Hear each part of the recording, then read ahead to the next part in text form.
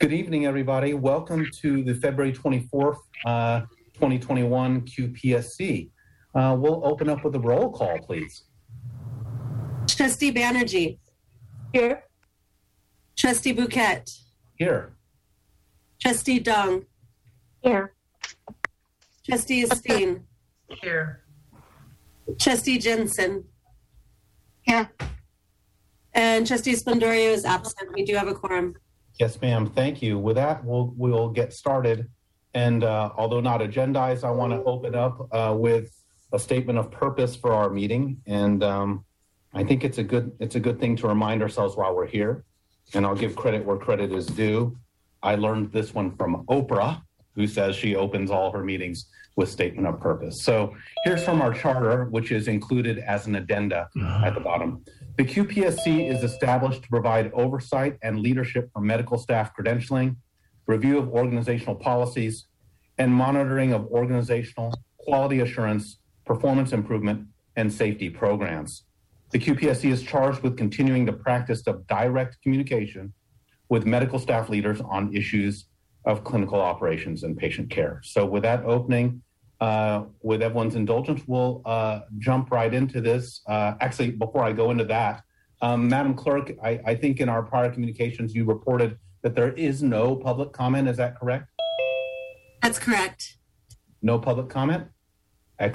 Well, not excellent, but all right, thank you. We'll move on to item A, the QPSC chair. In following with our tradition, everyone knows that we will open up with some articles which were selected for discussion. The first article is called "A Stanford Decision Engineer Shares 5 Mistakes People Make When Facing Hard Choices." And I love metacognitive stuff, talking about how we make decisions. And I'll just briefly summarize for those of you who've hopefully read the article. So one of the first mistakes that people make in decision making is spending too much time in the research phase. And we've all heard that term analysis paralysis. I'm not certain that this organization is too much into analysis paralysis, but like every organization, that certainly could be a player. It's something for us all to consider as we go in our decision-making processes. 2 is not giving yourself enough time to learn how to make great decisions. This also means evaluating how we make decisions. And I think every organization should examine how decisions are made. What's the governance of decision making? How do the stakeholders bring things in? I always think it's a great concept. 3rd, confusing the quality of decision with the quality of the outcome. And it's possible to make a good decision and have a bad outcome. We know that, of course, in clinical medicine. It's a right decision, and still sometimes things go right off the rails. And not questioning the decision making is a process which sometimes happens as well. 4, mistaking your options as fixed and binary. Sometimes we do yes, but, or either or, and maybe the right conjunction sometimes is and. We can do this and that. And that also goes to how we make decisions, how we govern decision, and making sure stakeholders, finance, quality, operations all come to a head. And last is getting stuck in a perfectionism trap. And I think this can occur in any organization as well. Sometimes trying to get it right, but sometimes maybe the answer is, let's just try to get it better and then continue to evolve our processes. So with that, I'll kind of close my summary remarks, and I'll see if anyone has any comments on this first article.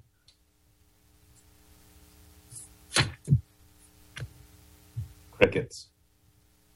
I think the both and was really important to me too, that we give ourselves forced choices. Sometimes it has to be this, but if you be able to dig into the nuance of that, and usually it ends up finding a better solution when it's not a binary. So yes, I agree, Dr. Trustee Banerjee. You and I have these discussions all the time, so I appreciate that. Any other trustees or any of our ELT comments on that first article?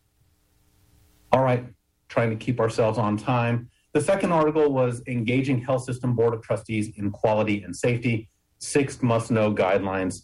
This one I would probably put in our sort of our core articles for our trustees to keep going back to, and even for those who present to us to read to read as well. And I would probably put this again in our core articles. And this is an oldie but a goodie. We brought this one back. So I'm just going to review our 6 guidelines for quality and safety measures for engaging healthcare boards. And again, this is great for audience members and anyone who will be presenting here. First, emphasize quality and patient safety goals. And this uses one of my favorite acronyms, which is STEEP. Part of what we're doing here together is learning the lexicon, learning the vernacular. And STEEP are the considered domains of quality: safety, timeliness, efficacy, efficiency, equitability, and person-centeredness, be it patient, be it provider, and be it staff. So let's continue to emphasize those quality and patient safety goals. I'm going to say we've had very thoughtful interactions with our quality team and medical staff leaders on this. So I think I give us kind of a thumbs up on where we're going here. Next is leverage National Quality Forum endorsed measures. I've had many deep discussions with our Chief Quality Officer on the National Quality Forum, which is kind of a conjunction of societies which put together these endorsed measures, and many of these measures already exist within many of our dashboards. So I'd give us sort of a thumbs up on that one as well. Third is use benchmarking and risk adjustment to select targets.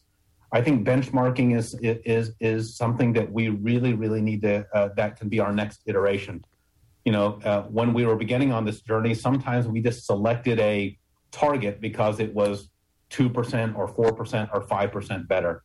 And as we continue in our evolution, I think benchmarking towards other similar type organizations is one of our opportunities. And again, I think we do some of this. And I think this could be our next evolution.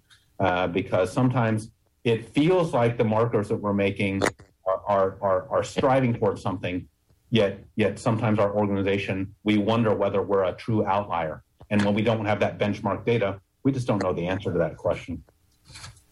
4, access data beyond the EHR. And Epic has provided reams and reams of great data. But we all must not forget that there's other data out there. And that might include data which will probably be discussed tonight, score surveys. How do we get the patient voice as a data set? And I think this is really important. There is more data beyond Epic. 5th, provide data and information for multiple organizational levels. Health system analysts and leadership need to present information to multiple levels in the organization. And that means maybe, at a unit level, sometimes we need to see that because it might be a canary in the coal mine, or it might be the diamond in the rough that we need to see. And then we have it at the hospital levels, and then, of course, at the system level. Last, develop a board-specific measurement and presentation strategy. And there's a little commentary here for us all. Providing information to a board of trustees requires a different measurement presentation strategy than what a service line or department needs to support its operations and performance improvement projects. The most valuable board resource is time. So because the trustees are a mix of volunteers, the reports need to come in the vernacular. And so part of our journey together is educating ourselves and not presenting data which a trustee might not know what that means, but is too fearful is the wrong word, apologize for stumbling, but doesn't want to ask because they presume that everyone knows. So for presenters, I see presenters as educators, and sometimes that's taking it from the baseline. Here is what an E-harm score means, and here's how many we had. Here's what an H-harm score means. Oh my God, that's completely different. So I ask that of our presenters is to walk us through like you're a teacher, and as we evolve together, you can make some presumptions about what we know, but bringing us all up to speed is part of the journey. And with that, I'll end and open up for any comments. And we're doing okay on time right now.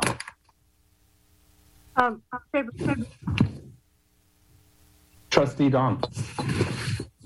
I thank you for this article, and it's a very nice to review and keep as we explore the journey of governance issues with the Alameda County and the Board of Supervisors, and also as timely as we move forward to our retreat to remind us of our fiduciary responsibilities and our appropriate focus. So thank you. Thank you, Trustee Dong. Any other trustees with any comments? Trustee Esteen. Yeah, I thank you for these two articles and really appreciate the thoughtfulness and the timeliness of them both.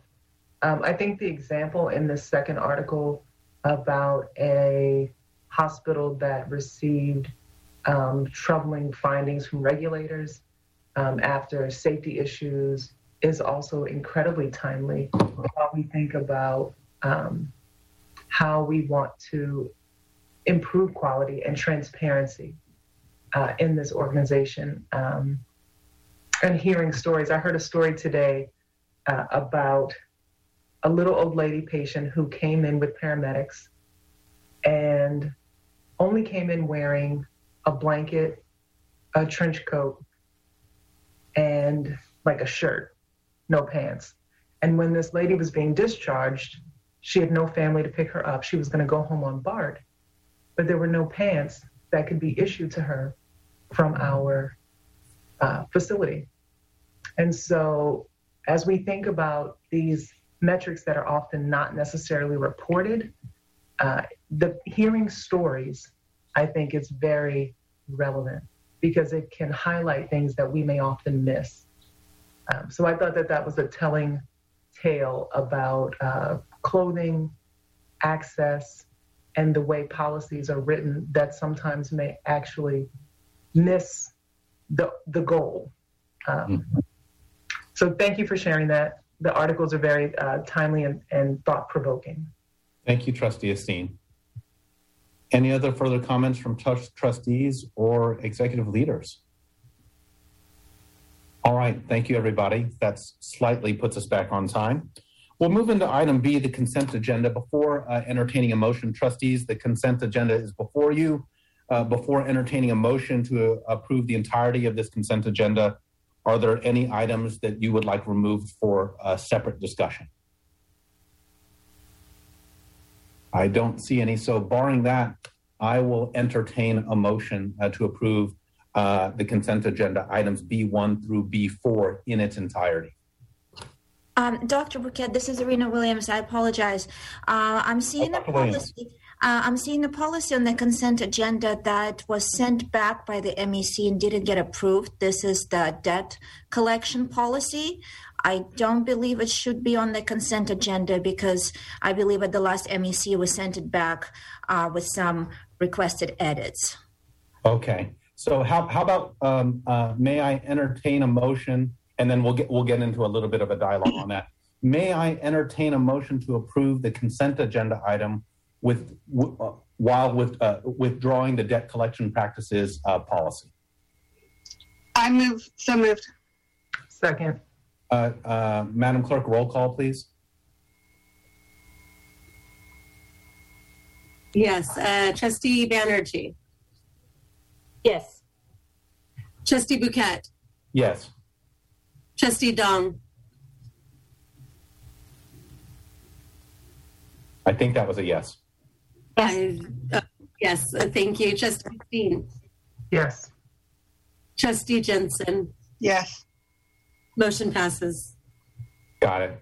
Dr. Williams, I apologize. We'll go back to you. So the debt collection practices and collection agency management policy, that was not approved at the last MEC? From what, from the discussion I recall, the MEC members agreed that we should send this policy back, and we requested to remove the requirement to report the debt to the collection agency. Okay. That's what I recall. However, I'm getting messages that I may be mistaken, but that was my understanding of the discussion of the MEC. You have some of your executive officers in the room. Is that the recollection of the other executive officers? Oh, I'm sorry. Satira Dalton just told me that it was approved with that change. So yeah. I apologize if I. No, it's okay. Thank you again. No apologies necessary. We want to stop the line when there's good. So, given that, do you feel comfortable, Dr. Williams, with us moving towards approval of that? Yes. Okay. So, trustees, may I entertain a motion to separately approve the debt collection practices and collection agency management policy? I move approval of the debt collection practices and management agency policy. Thank you, Trustee Jensen. Second? Anyone? McFly? Second. Okay, great. Roll call, please. Trustee Banerjee. Aye. Trustee Bouquet. Aye. Trustee Dong. Aye. Trustee Esteen. Aye. Trustee Jensen. Yes. Motion passes. Thank you. Thank you. Madam Clerk, did I do that better than last month? You did it perfectly. Thank you. Okay, thank you. I'm trying to learn too, right? With that, we will go into item C, the medical staff reports. We have our three med staff leaders, and I see some of their supporting executive officers in the room. Just to reintroduce to the trustees, we have Dr. Irina Williams, who's the chief of the medical staff for San Leandro and Highland. We have Dr. Idris Afzali, who is the chair of the San Leandro Hospital Leadership Committee. And then we have Dr. Kathy Pyun, who is the chief of staff for Alameda Hospital. So we have about 20 minutes allocated to this, so roughly 6 or 7 minutes each. And the floor is yours, dealer's choice, as I say. So anyone can go out forward. I'll defer to Dr. Williams to go first. Dr. Williams, welcome again. I'm back. Hey, good evening, board. Thank you for having me here today. I'm going to start with my report for the open session. Okay, it's coming up. So at the last MEC, Medical Executive Committee recommended approval for the medical staff credentialing and privileging actions, including credentialing by proxy for telemedicine services and medical staff departmental specialty privileges.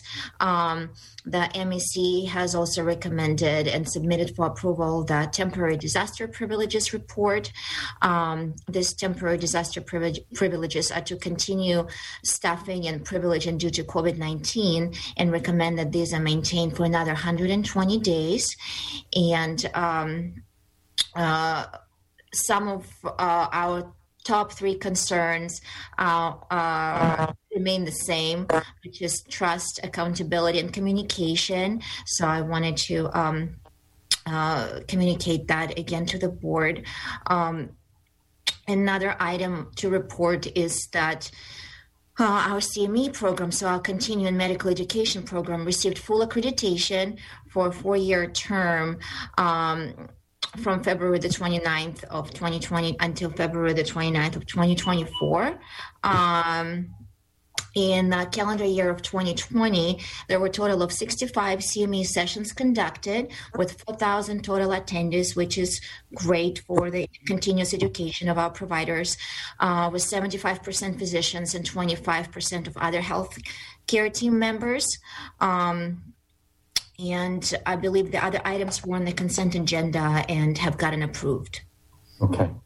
Thank you, Dr. Williams. So what I heard from your top concerns were trust, accountability, and communication. Is that correct? Correct.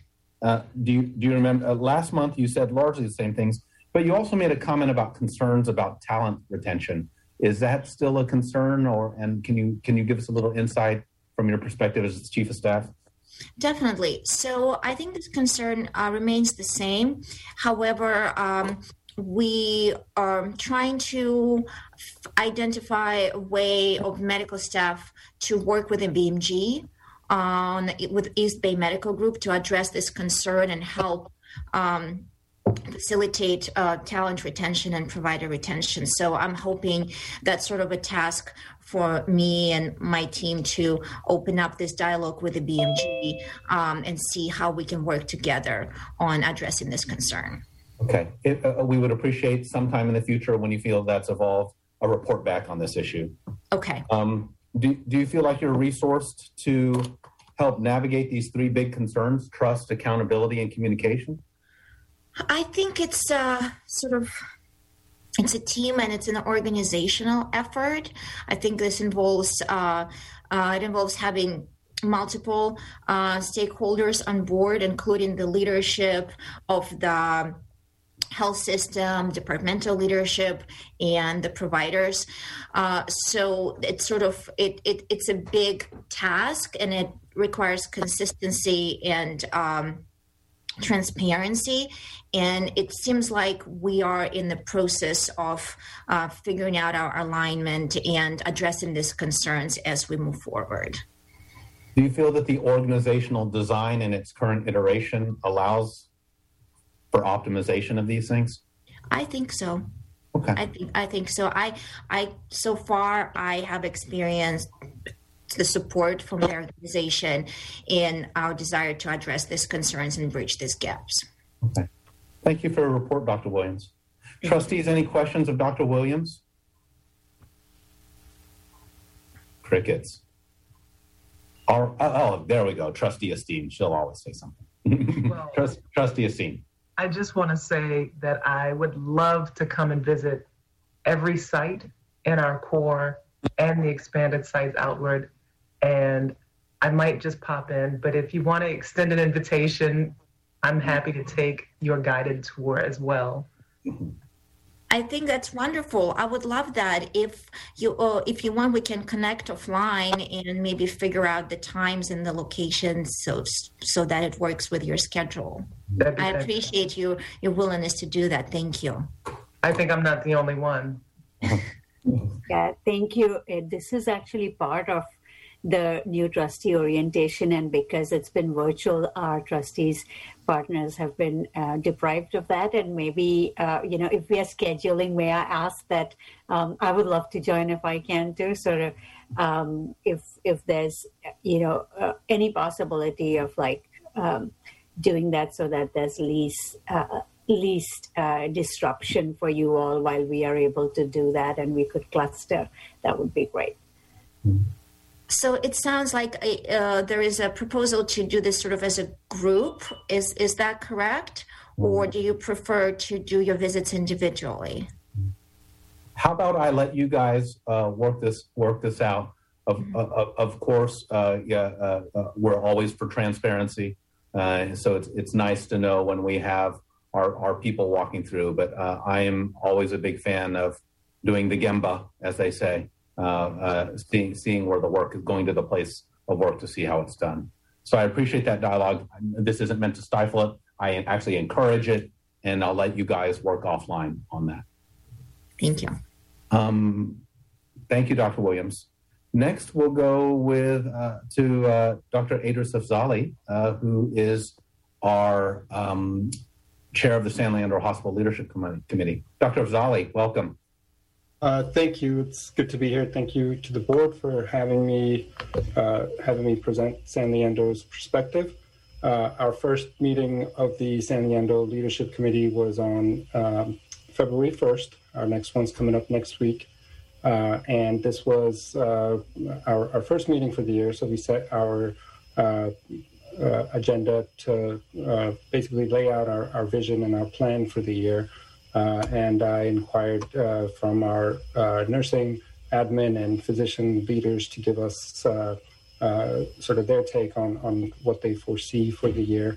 And so some of the items that were highlighted were improvement and a renewal of focus on quality, education opportunities for existing staff and staff that are being hired newly, To build on capacity at San Leandro to care for our patients, and some of the sub-items on this was collaboration system-wide, since San Leandro doesn't have all the resources that we hope for, leveraging technology, specifically Epic, to move patients in between sites, which continues to be a little bit of a challenge, but Epic has definitely made it a lot easier.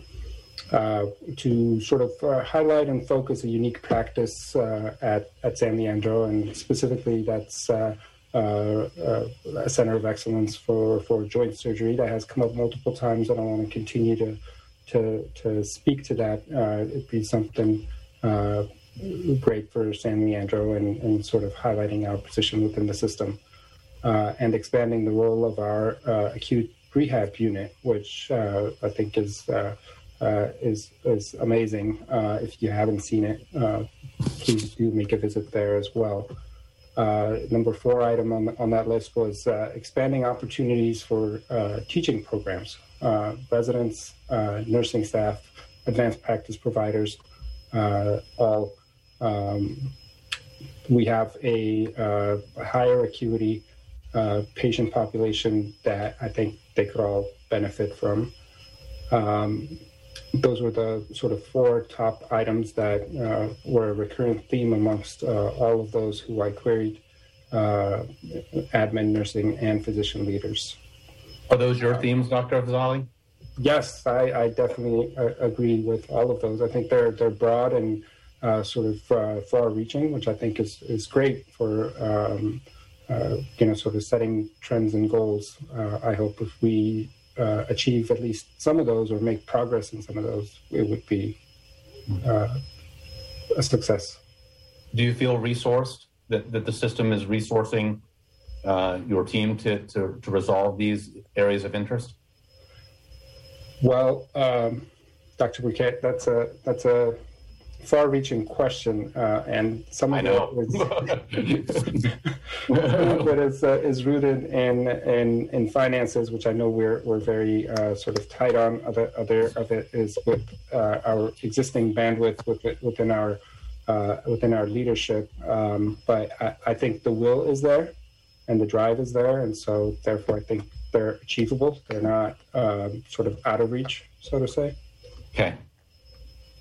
And Thank you, I'm sorry. I apologize. I cut you off. Please keep going. No. I just wanted to sort of underline the comment with Dr. Williams earlier regarding retention of quality physicians, and I think some of these ways is in how we can engage that quality workforce is to get them involved in sort of helping us establish and build on some of these.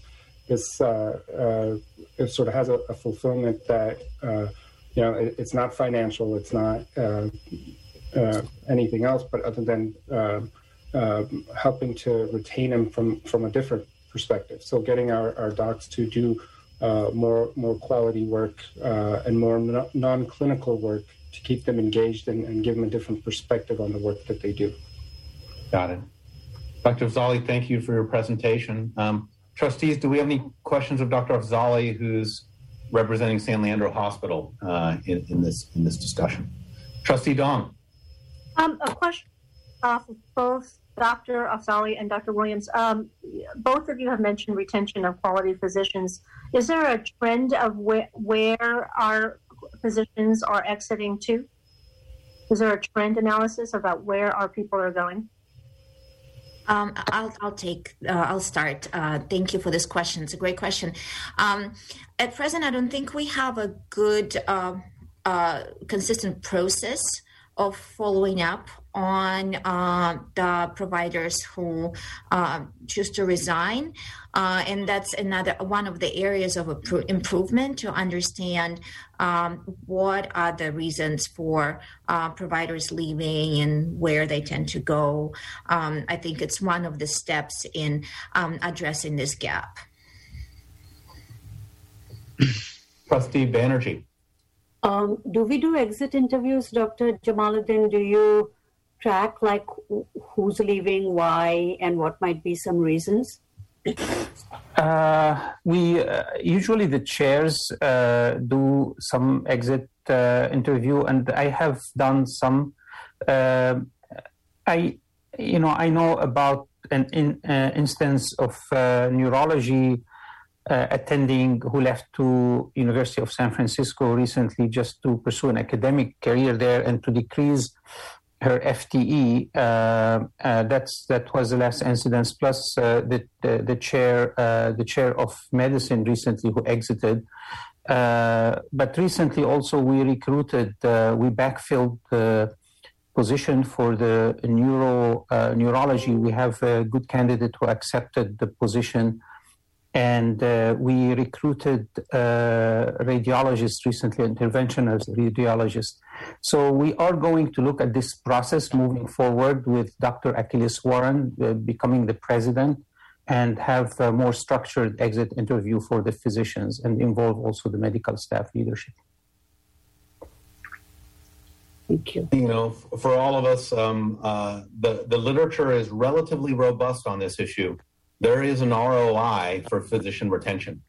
You know, there are some point estimates suggesting almost $500,000 up to $750,000 for an unretained physician when you talk about recruiting costs, lost production, and the like. And so I think retention of our employees, physician, nurse, etc., is something that we need to consider. And I'll note that that's one of our.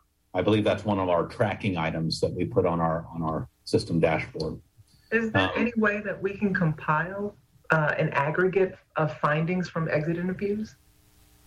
Sure, we can do that. Yeah, we can get also the data of how many people have left, what specialty.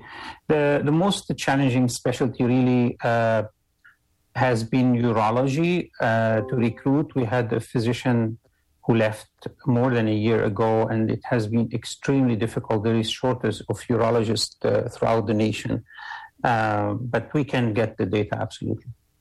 And the cool thing, Trustee Esteen, is that the chair of the HR committee is in this room too, Trustee Blue. So Trustee Blue, maybe that's a handoff to consider in one of your questions.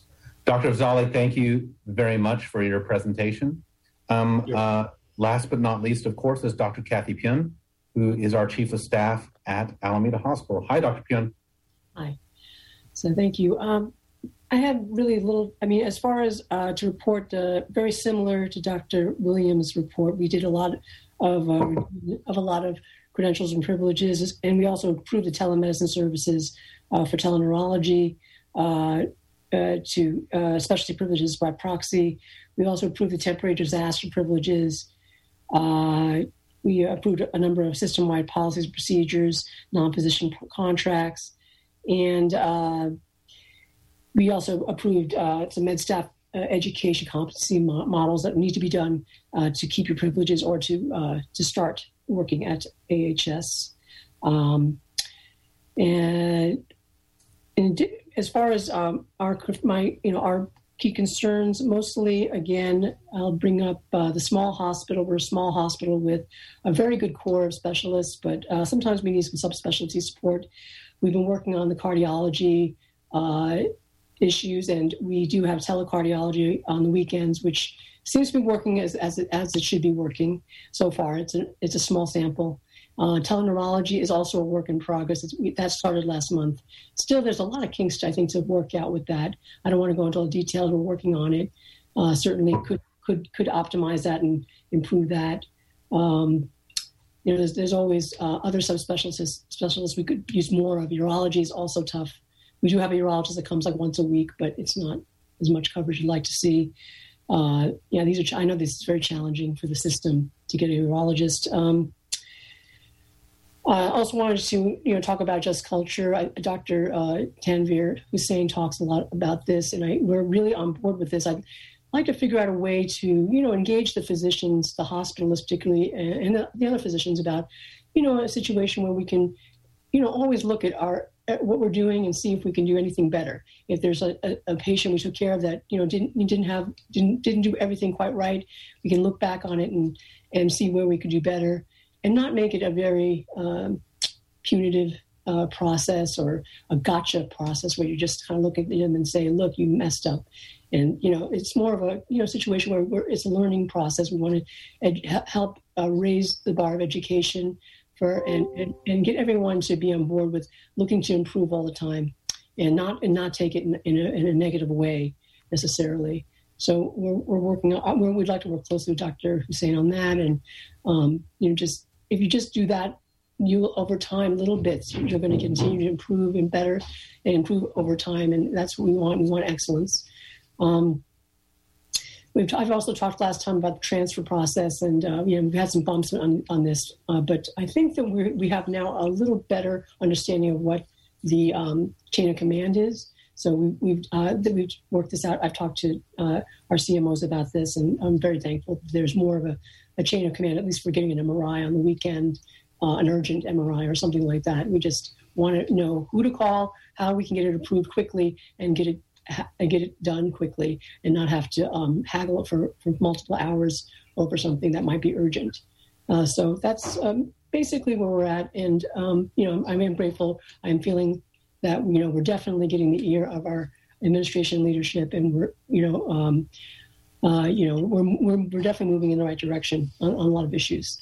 Okay, well, that's good to hear. You mentioned one of your rank list last time was specialty coverage, number one. Second was private citizens able to use their private insurance at Alameda Hospital. I think this is a tougher one to bear because that goes to overall strategy. But I'll just remind our executive leadership team about, as we develop strategic planning, that this has sort of been brought forth, and it's sort of what's old is new again kind of question. And so thank you for that. Kathy, I like hearing your optimism. Do you feel resourced for continued progress? So far, I feel it's been early. I've only been on this job for about a month and a half. But I'm feeling optimistic, and I'm feeling like I can definitely work with leadership, and I'd like to continue having good dialogue with our leadership and working on these issues. Excellent. Trustees, any questions for Dr. Pune? Trustee Dong. A comment, not a question, that threads all three of the speakers, and thank you so much for sharing your information.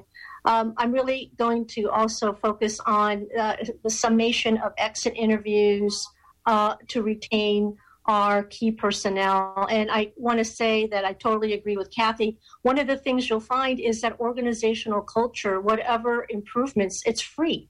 And so it's not necessarily about the salary all the time. It's not necessarily about these things that are monetary. It's also about our organizational culture and what support we provide our clinical staff, so and staff in general. So I thank you for those comments.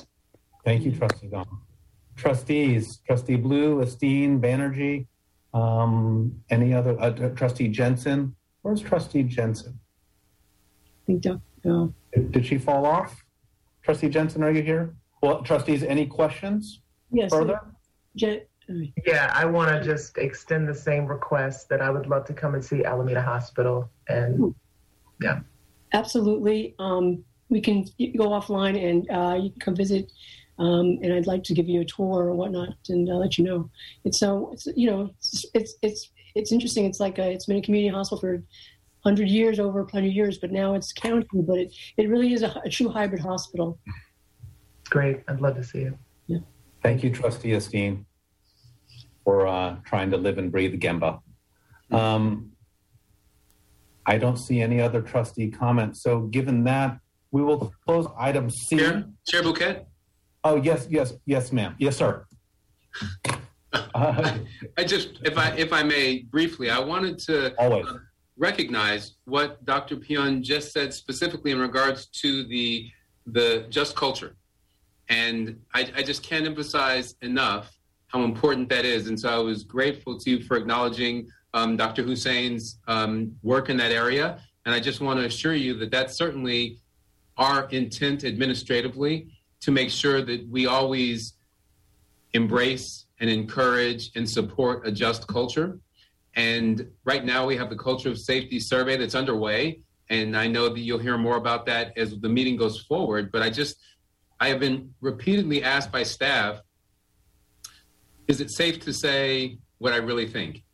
Is it okay? You know, am I going to get in trouble for saying what I'm really thinking? And so I don't mean to suggest that had been the case before, but I just want to assure the trustees and those people watching and listening tonight, that's not who we are as the Alameda Health System. And the only way we get better is by allowing people to be candid and free with identifying issues that they encounter and not having a punitive environment. And so obviously you have to have discipline when it's appropriate, but when there are opportunities for improvement and somebody has the courage to come forward, we have to embrace and encourage that. So I'll stop, but I just wanted to thank you, Dr. Pion, for raising that point. Mr. Jackson, as always, thank you for your comments. I mean, that hits the nail on the head. Hoo-ah. I think that's it as we close this session. Actually, I'm going to take a little inner space and backtrack us a little bit. My apologies, because Trustee Banerjee did have a question about PN policies and procedures, so I apologize. I want to take us back just slightly. Trustee Banerjee. Sorry about that. I couldn't. No problem. Mic in time. I had a question about the vaccine dose documentation and administration reporting. This is page 44 of the book. And in that, it seems that the race, ethnicity, demographic data is optional. And I wanted to know, when we do a vaccination administration, are we collecting SOGI and race and any other data that demographic data of our during administration? If I may, we have Trustee Bouquet, we have Dr. Swift, and we have Dr. David Tian from ambulatory. Maybe Dr. Swift can start answering. Minnie, we can't hear you.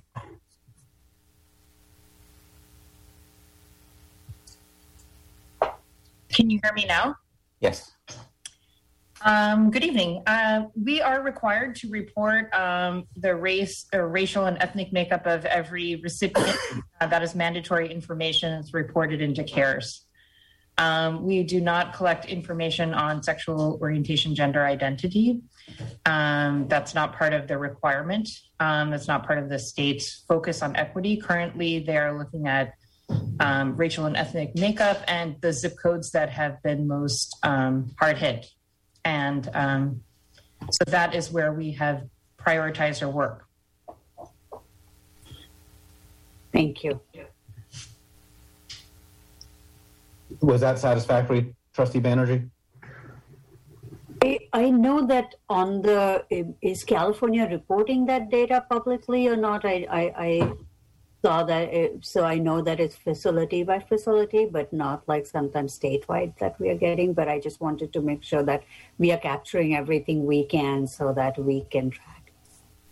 Yes, that is part of our core commitment to equity, and stratifying quality outcomes is part of one of our key initiatives for HEDI, and something that we have been doing for several years. I would say with respect to vaccines, there's a very cool report now available on the county website. So you can go to the Alameda Department of Public Health on the top left, COVID, and you can see the distribution of COVID vaccination in this county. Thank you for that. I want to clarify, Trustee Bouquet, that about sexual orientation, the SOGI data that we collected in primary care, I think maybe Dr. Gupta or Dr. Tian can and related to vaccine, but just we collect this data. Am I correct, Dr. Tian or Dr. Gupta? That is correct.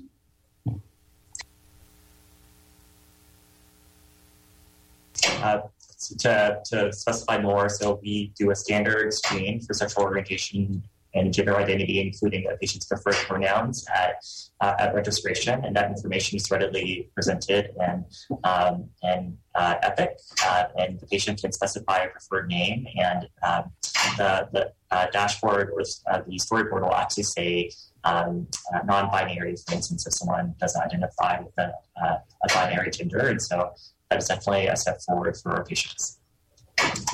Yeah, and this is Neha. If I could just add, before we migrated onto Epic, we had like 90% data completion for all of our primary care patients with both sexual orientation and gender identity populated. We had some issues with Epic, but we expect that once we clean up all of our data, that the numbers will remain close to 80% data completion. And we have all of our quality metrics able to be stratified by sexual orientation and gender identity, in addition to what Minnie mentioned. Thank you. That's good too. Thank you to all. Council, I believe Trustee Jensen is in the waiting room. If we can let her back in. That's my side communication. With that, we'll move on to item D. This is the Patient Safety Regulatory Affairs and Quality True North Metric Dashboard. For those who've been watching this, these are usually separate items. And again, we're going towards efficiency. And it's about kind of finding the right space between efficiency and knowing the people who present these reports.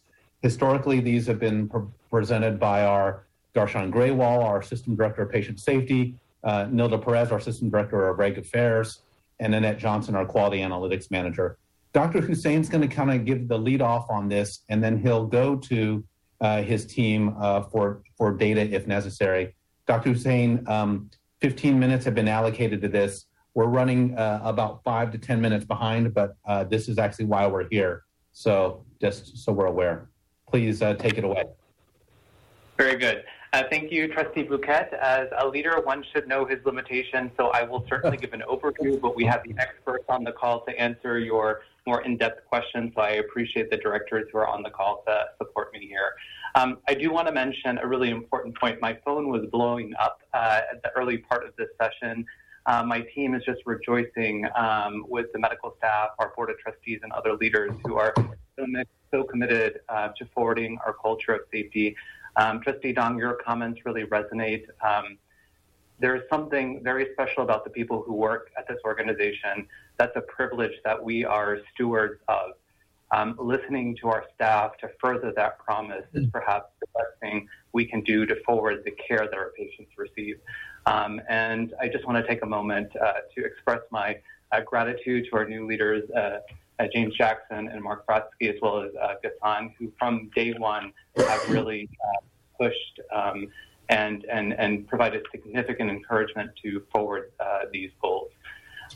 So on the screen, I hope you are seeing the patient safety report. This is one of the standard reports we present. On page 155, you will see that we like to demonstrate in this tabular form the totality of the safety alerts that we are receiving. I will make one note that there is a 10% decrease in the overall safety report submissions. Our team has analyzed this. We don't think, our hypothesis is that this is not related to a concern around psychological safety, but actually a decrease in the high-risk procedural volume. Obviously, with COVID, we've seen a tremendous decrease in the highest risk procedures. We would expect the greatest number of safety alerts, so we don't, at this moment, believe that this is related to culture of safety.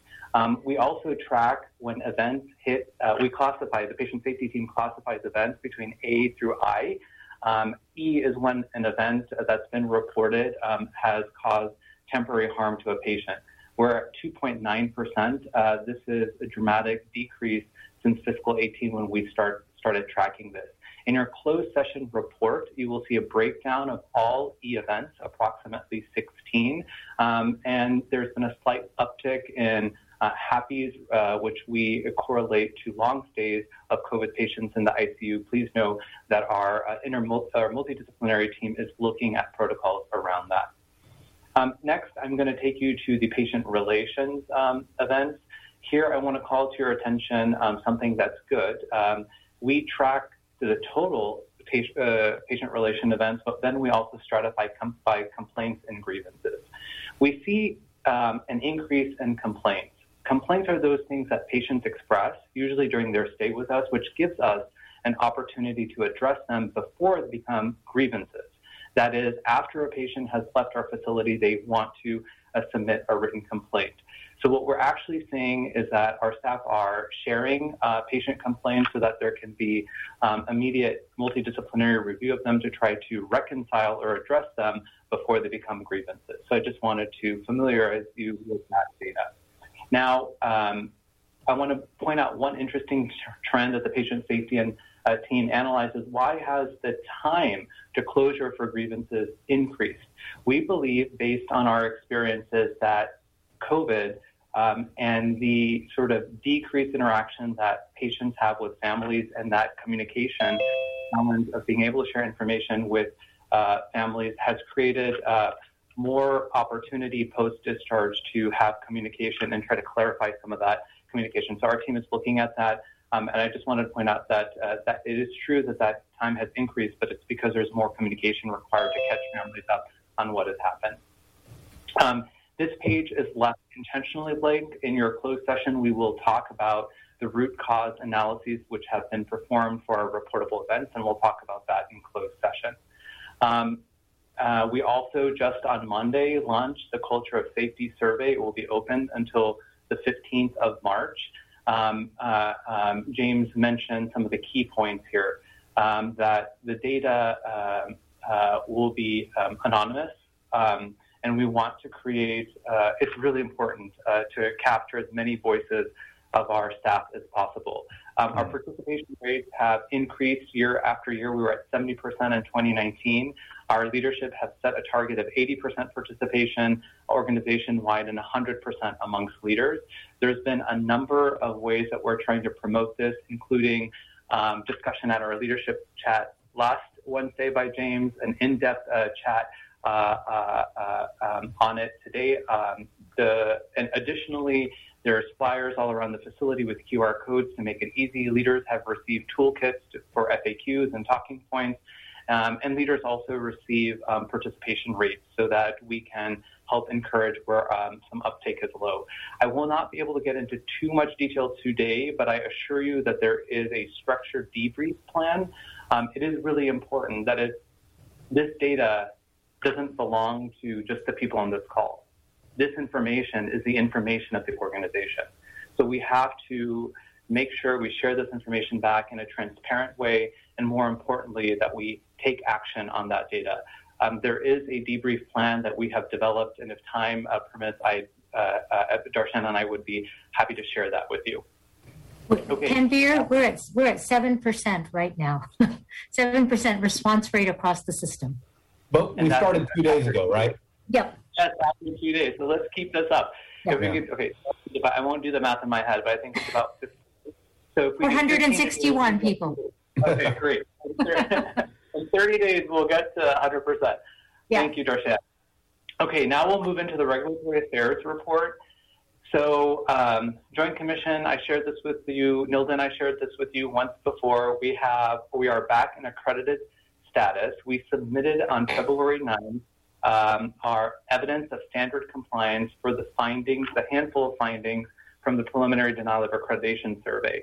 That was submitted, and prior to that submission, there was a lot of dialogue between our team and Joint Commission to make sure that they will be successfully accepted. We do have evidence of standard compliance due for the Medicare deficiency survey on the 9th of March, and that is progressing well. Once the evidence of standard compliance are submitted to the Joint Commission, they will write us back that they have accepted that. Within those plans, there are specific metrics for many of the plans that we develop. And so as soon as they're accepted, the regulatory affairs team will work with our operational designated accountable parties to do monitoring to make sure that we can successfully execute on the plans that we said we would. And you will receive a summary of that report at this meeting so you can be confident that we are holding ourselves accountable to the plans we said we would do to achieve that. And we are going to use the impact rounding tool to achieve that. In terms of state regulatory activities, I mentioned that in closed session, we'll talk about one adverse event that we needed to report in the month of February. A full root cause analysis and action plan was developed around that, and you'll hear about that in closed session. In the month of November, we self-reported a sentinel event related to a retained foreign object that was on the prior board, but I want to share with you that we have received, since this report was written, an official letter from the Joint Commission that said that after meeting with our internal leadership from PERIOP as well as the quality team, they have accepted our root cause analysis and our plan of correction for that event. Okay, let me now move on to the True North Metric Dashboard. So the True North Metric Dashboard, I'm glad that today Trustee Bouquet put into your packet the STEEP framework. That is the basis of how we have come up with the metrics on this dashboard. There are 11 metrics across our 3 pillars mapped onto the STEEP framework. Of those 11 metrics, 6 are in green. So we're trending fairly reasonably, as most of these data are at the midpoint of the fiscal year. That said, let me bring to your attention a couple of things. For ambulatory access, we know that with COVID, in-clinic visits have largely decreased. And so there is significant attention and work now by our pediatrics department about how do we ensure that our patients receive necessary immunizations in this new sort of care delivery format. The rise in the ED throughput time as well as avoidable days is largely attributable to challenges with throughput. December, we were having daily calls around COVID to manage the influx that was seen locally and nationally, and particularly affecting post-acute sectors, not just our facilities, but throughout the state, thereby making it difficult to discharge people and hence increasing some of these metrics. I want to draw attention to the successful, this is a huge lift on QIP metrics. As you heard yesterday from Erica Murray, this is a significant source of supplemental funds, and I am just thrilled that our organization has reached 90% of those $1 million. I will speak with you more in coming months. The QIP 4.0, which started on January 1st, is a bigger beast than we have ever encountered. So you will hear more from me in coming months about those challenges. Readmits, largely due to post-acute. Hospital-acquired infections, we were, and I believe will be back on track. We just had an uptick in 2 CLABSI and CAUTIs that pushed our numbers over the edge for long-stay patients. We drive towards a mission of zero harm as we continue to trend down in our PSIs, and I already spoke to you about safety alert. Patient experience is an area where I think you deserve a much more robust explanation than I can provide you now.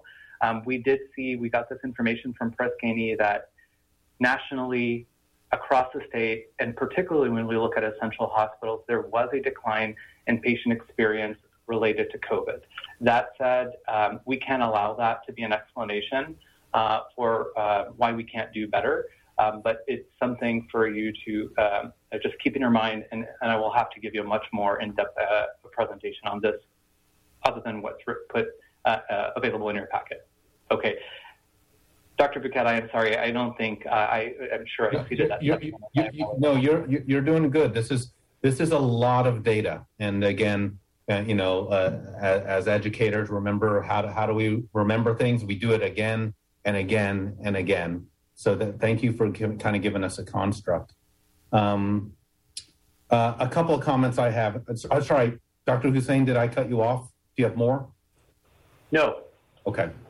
I have 3 comments, and then I'm going to open up to trustees. Number 1, can the trustees, Dr. Hussain, get a copy of the SCORE survey questions? Yes. That Dr. Ms. Graywall, that would be great. If you wouldn't mind sending that to myself and the clerk of the board, that way when we talk about SCORE again, and I presume we're not going to talk about SCORE because you won't have compiled the data on March 15th. This is probably an April or maybe even a May presentation. Is that correct? Correct. Yes. So this will at least give the trustees context about what questions were being asked during the SCORE survey. My second comment, Dr. Hussain, would it be possible for the opening slide subsequently on the safety alert safety presentation to be the trend line by harm score and defining the harms, because that sort of is, if you will, for me, it's sort of the big one, right? It educates the trustees on what the harm scoring is and how we've done for E, F, G, H, and I, which are super big deals. I think that would be a great opening slide because it's easy, and not on the quality team, it's easy to be intimidated by the numbers and the acronyms here. It's very easy. CAUTI, CLABSI, what are all these things? So let's just start off with some basic letters and some numbers. if you don't mind, make that our opening slide. Number 3, on the TNM dashboard, trustees, I want to remind us that this is our True North metric dashboard. We vote on these elements usually June. We were a little bit late last year and did it in July rather than June. So these are the elements that we select as our dashboard. And I say this is one for all our trustees to kind of, you sort of got to keep looking at it again and again. So if there's one thing about this, look at this one. Dr. Hussein and Dr. J and Dr. Tornabene and I had a brief, nice meeting this morning. We have historically had other dashboards related to something called the strategic business units. And my ask back to the team, Dr. Hussein, is those quality related dashboards, if we could on a monthly basis send that to the clerk of the board, and those can be included as addenda or written reports. So when our trustees are starting to get comfortable with these data, they can, look at the dashboard for ambulatory. Look at it for post-acute. Look at it for inpatient. And as we sort of get familiarize ourselves. Is that acceptable, Dr. Hussein? Okay. So now I'll be quiet and open this up for any trustees. Trustee Jensen. Thank you, Dr. Hussein. I do have a question about the access and decision to admit. During the past year or so, it's been with the increase in COVID patients, and especially since the surges have happened in the past 3 months or so, there's been really a reduction in the ED surge from Highland. And so my question is regarding the recent, I guess I should preface it by saying I noticed that over at the end of 2020, the last few months of 2020, there were very few surges, it seemed to me, code red ED surges at Highland, and that were being shared at least. I guess that's my question. Is that the case? Were there beds available and no surges? And if that was the case, then I'm curious to know, it seems like the ED surges have surged recently. There's been 13 times in the last month that there has been, in the last 30 days, when there's been a code red in the Highland ED and there's been no bed available, a decision to admit and no inpatient bed available. So I'm just would like to get some feedback about why that's happening and what the relationship between the reduction in COVID caseload is and the increase in the decision to admit and no bed available. Trustee Jensen, I will be able to comment on the metric, and then I will have to ask or request the assistance of some of our operational leaders to comment a little more on that. So in terms of the metric looks at the time from when a decision to admit is made to the time that they get to a hospital bed.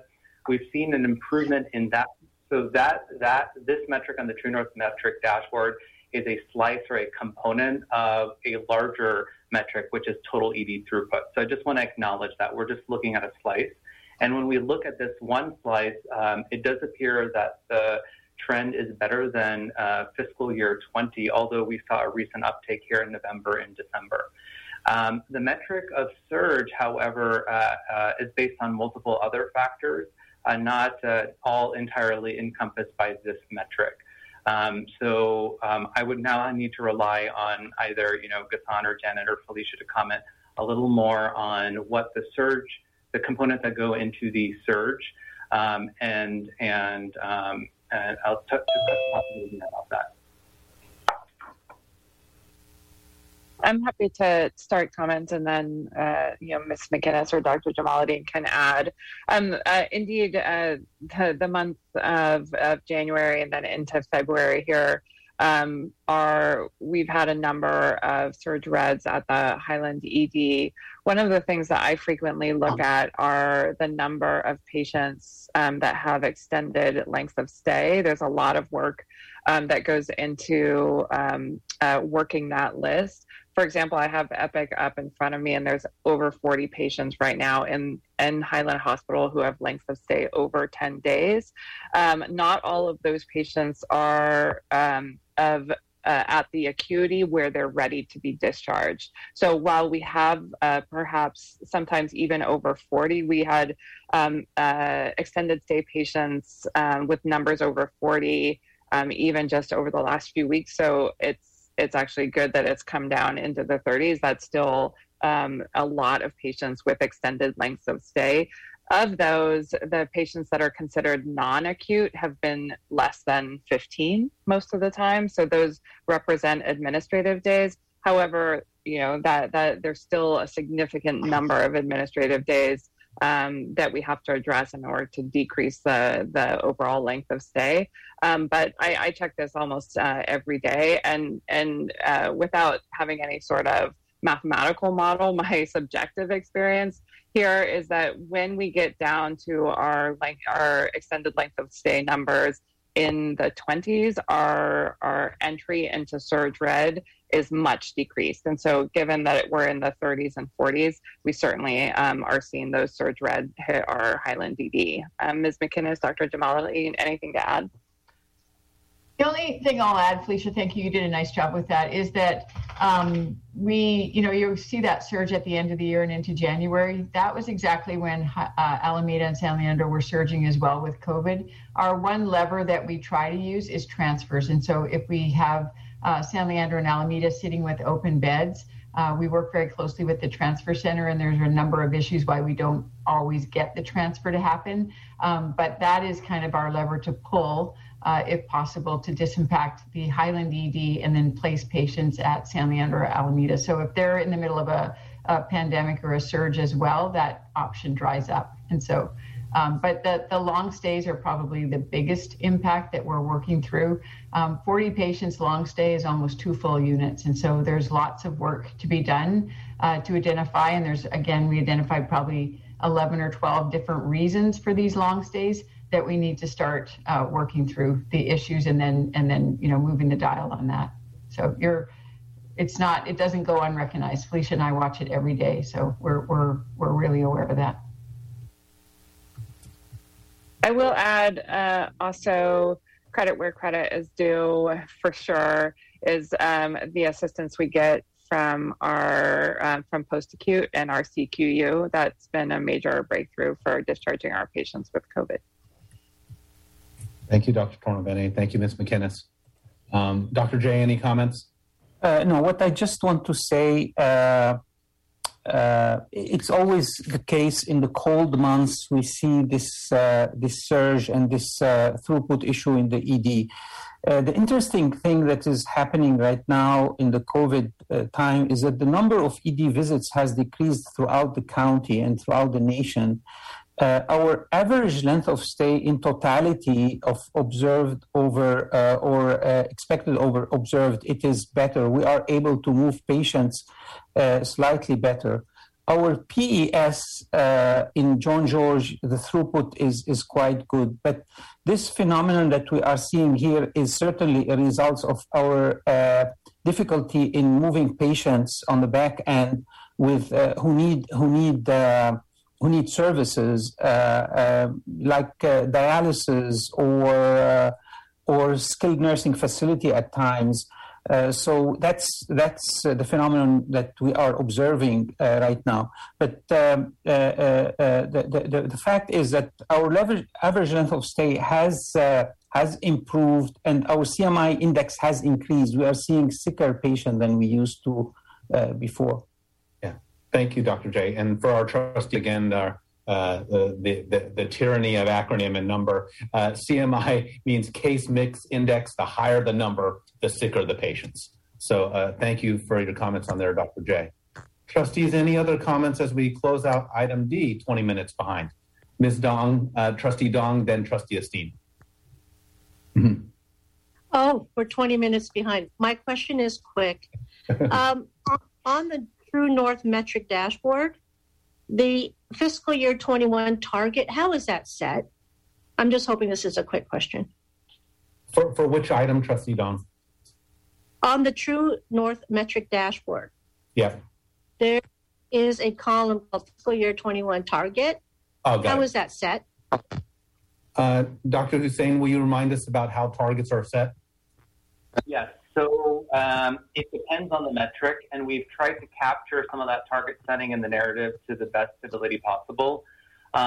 So in general, going back to the earlier discussion, we have used metrics for most of the metrics on the True North metric dashboard are benchmarkable to the national, state, and local standards.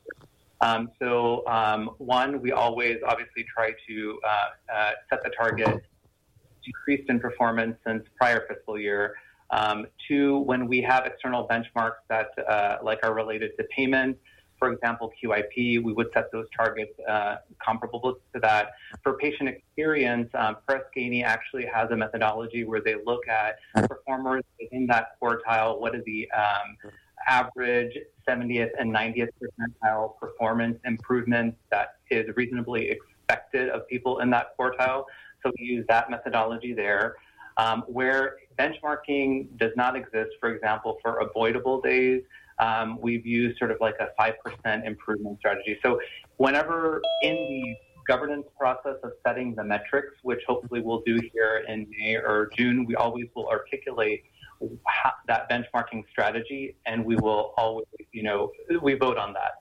So we vote not only on the metric, but also the target setting. Thank you. How's that for an answer, Trustee Dong? Trustee Esteen. The True North metrics are great. I do hope that there's a way that we can look at length of stay through the total ED throughput and not just time from decision. I think both of those are important, but the total length, as we just heard, 40 days, 15 of those are non-acute. When you combine that with 25 people in John George who are ready for discharge, we have a real issue with placements. And I wonder what our problem solving is around the back end, as Dr. Jamaluddin referenced, with getting folks placed. And if we are researching discharge options and partnering with the county to make sure that these clients we are serving, according to the county mandate, the state mandate for the county, is helping us to finance and source placement options for people who are clogging up the system. I'm also curious about how when folks are in the ED for more than 24 hours, what are the factors that go into extending their length of stay? Is it just about physical capacity, or is it also about staffing? I know staffing has been a question that's come up in many previous discussions, and I'm curious if that has impacted our ability to have patients moving through our system and access an inpatient bed and appropriate care.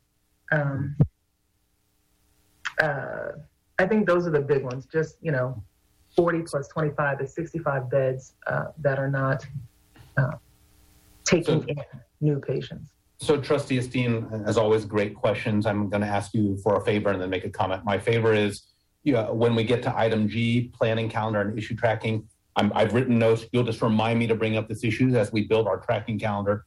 And my second comment is that we historically had a strategic business unit presenting this. So one of those strategic business units is actually acute. So we don't do that here anymore, and we can revisit whether that. So this is a perfect question for the acute strategic business units leadership. So for our acute leaders, a question has been posed by the trustees, and we'll put that on our tracking list, and then we'll try to moderate how that data can be brought back. But for me, this exactly is great because the True North metric dashboard highlighted a question, and the True North metric dashboard is not the end all be all. We just can't follow 5,000 metrics. So this one highlighted a great question. So thank you, Trustee Esteen. Dr. Hussein, thanks for that report. With that, we'll close item D, and we'll move into item E. So I want to introduce item E. I don't know if there is an answer to at least one of those questions about partnering with the county on resources for long-term placements. I know we're over time, but I'm very curious if there's an answer to that.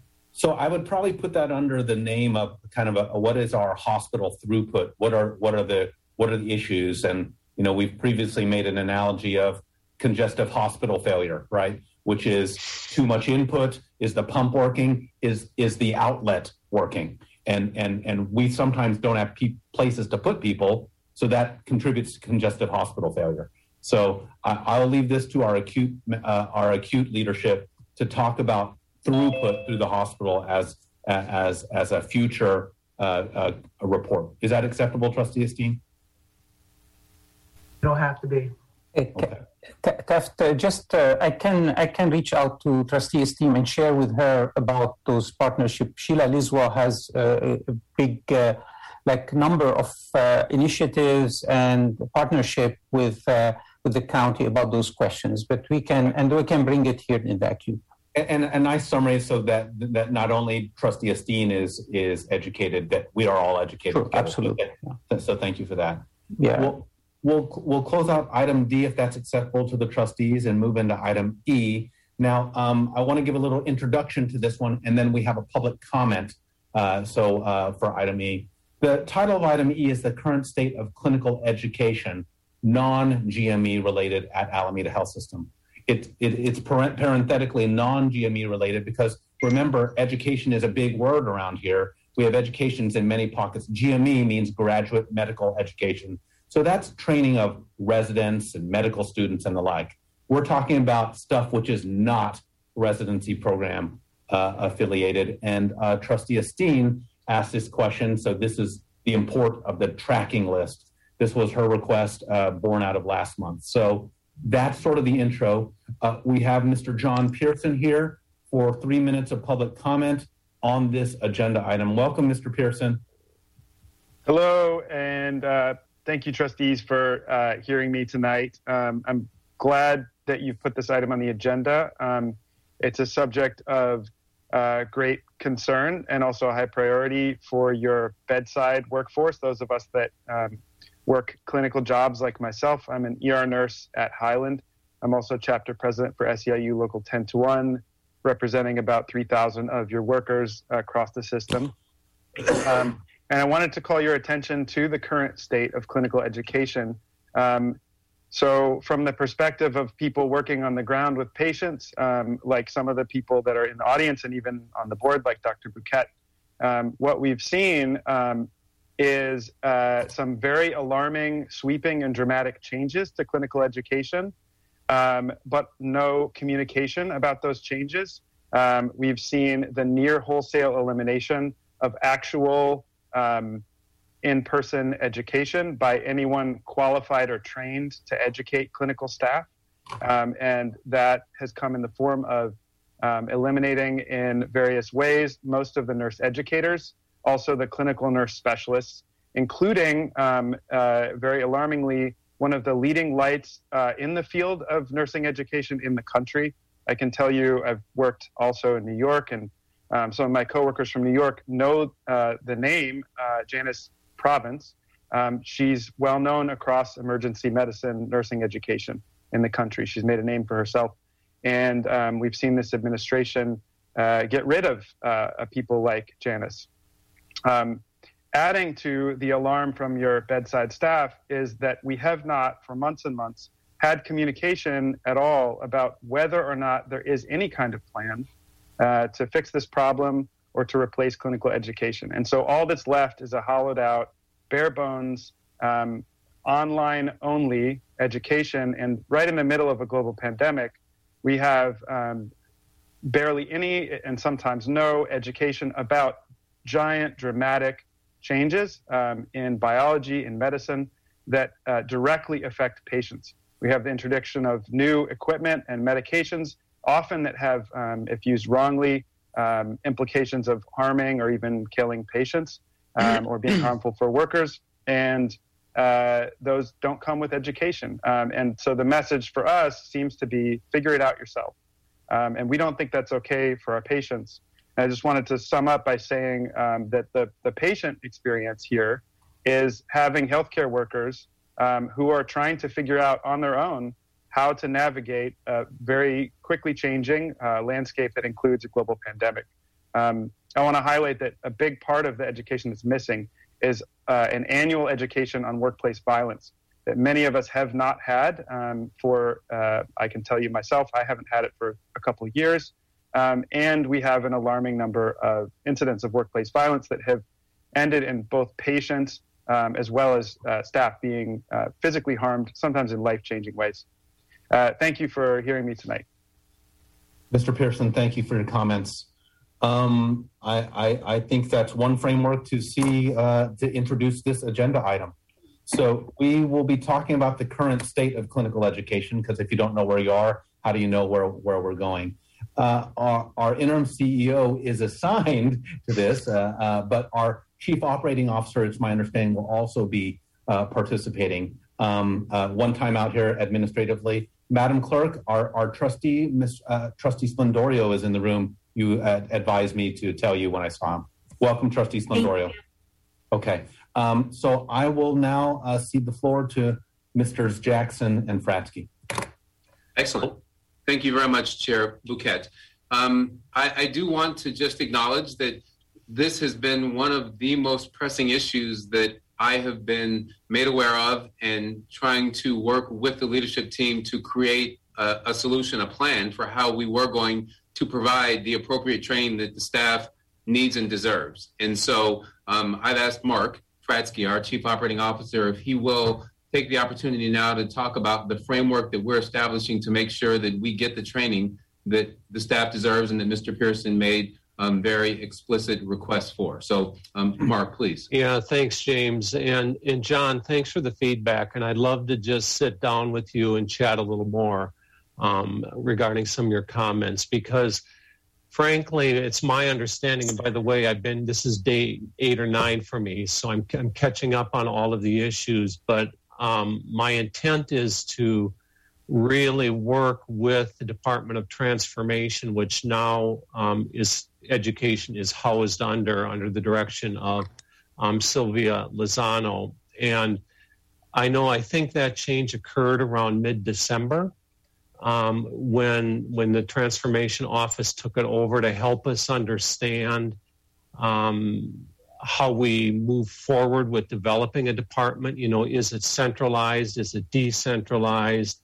Who exactly is it going to serve? Is it nurses only? Is it pharmacists? Is it lab?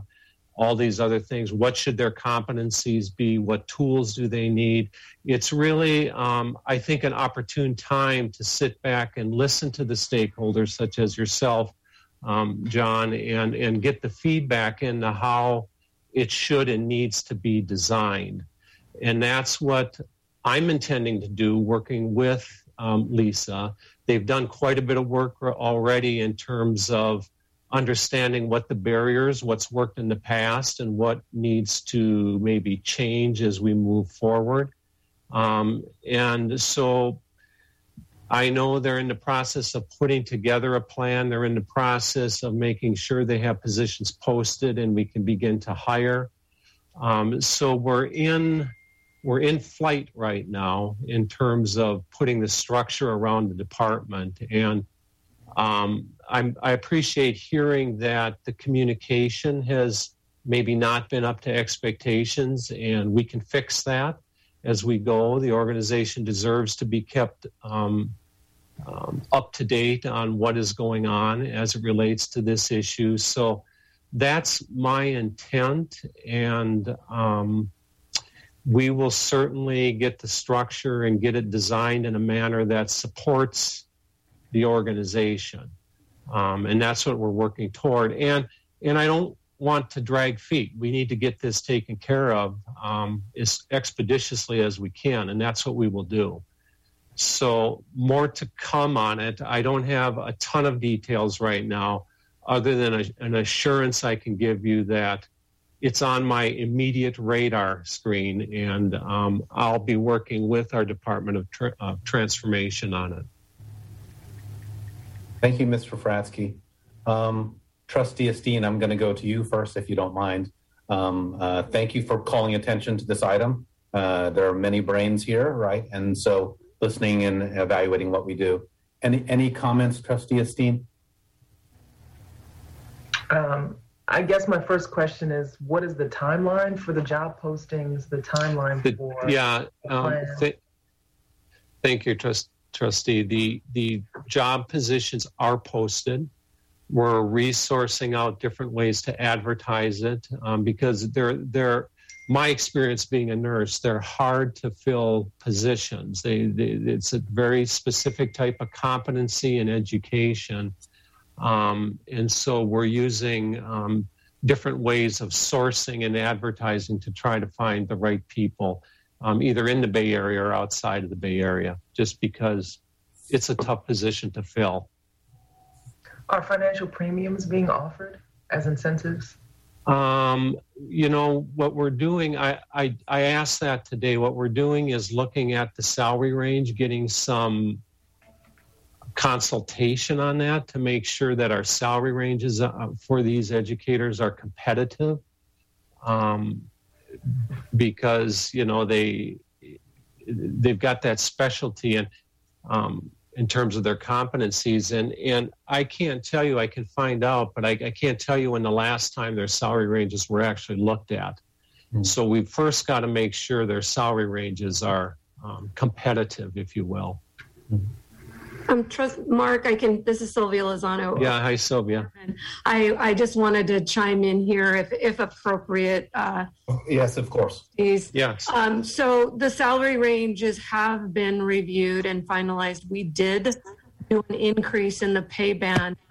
Just from a historical context, nurse educators were being offered about 25% less than a bedside nurse, so therefore hard to draw a nurse educator from the bedside. That has been changed. So the pay bands have been approved and they've been altered. We do have one offer out to an internal candidate and hopeful that they have accepted it. And I'm checking email like by the hour to see that individual has accepted. We did interview another great candidate today and hopeful to make an offer out to them first part of next week. So redoing the job descriptions, changing the pay band, allowing for a flexible schedule so educators could work potentially 410s, 312s. It could overlap into a weekend. My vision is we believe education is a 24/7 department. We need to offer that level of education to our staff so that they can feel confident to do the right thing for their patients. I have met with the nurse leaders, last Friday, sharing with them the vision of education in order to get their feedback. We are sending out a needs assessment to our nursing staff on March 1st to talk about what are those things that make you feel unsafe from a patient safety perspective. What would help you in the form of education better serve your patients from the area of quality? What would you like to see in the area of professional development for yourself in order to help you with skills such as having critical conversations? So I also have Dr. Indalkar, who I saw earlier today, is aware, and I will be talking with her to get physician feedback. And Dr. Feeney, I'm meeting with him, I believe, this week. So really want to get the voice also of the physicians as far as what they feel that may be added benefit or value to our nursing staff. So we're doing a whole host of things. I've been in the wearing the clinical education hat for probably 45 days now. Lots and lots of work that are going on in order to make sure as we redesign moving forward that we're doing it very mindful and thoughtful for ensuring that our stakeholders are getting what it is that they want out of clinical education. My background is lean. I lead the lean transformation work for our facility. And so I could share with you my enormous fishbone diagram, my stakeholder analysis tool. If we're going to build this and under my leadership, it needs to be built from the ground up. And that's the direction I'm taking. Thank you, Sylvia. A couple of questions for you. Some of it's a little bit brass tacks. Can you talk to me about what is the current budget for clinical education and how many FTEs that is? That's sort of number one. Yeah. And then number two, can you walk the trustees and the audience through the decision for the current governance structure? Why was a clinical education arm moved into a non-clinical division within the organization? So those two questions. Number one is brass tacks. What's the budget and the FTE? And then two is, how was the governance? What were the dialogues to move to have this governed under a non-clinical division within our organization? So I may ask for a little bit of help from Janet, who was the previous director on the second question, but I can tell you for the current clinical education department, we have a total of 7 FTEs. 6 of those FTEs are full-time positions.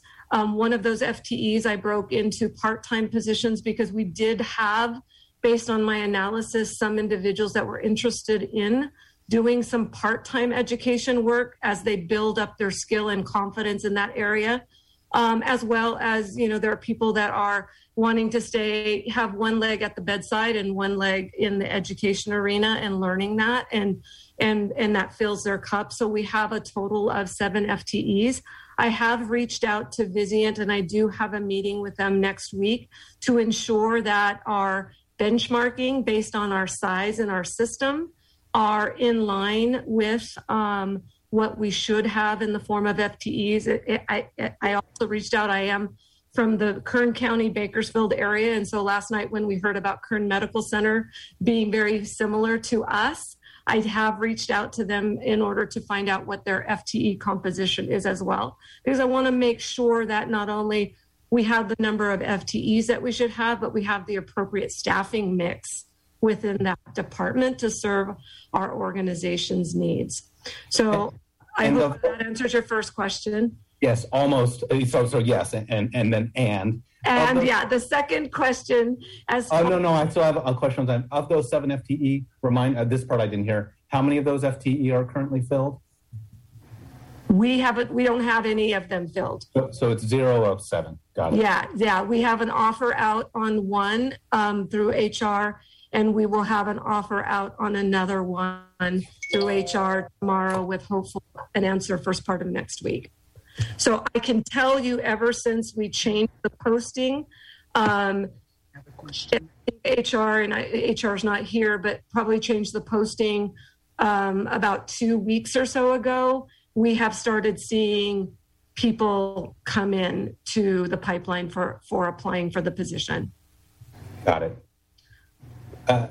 Trustee Blue, if you'll hold on, Trustee Blue has a question.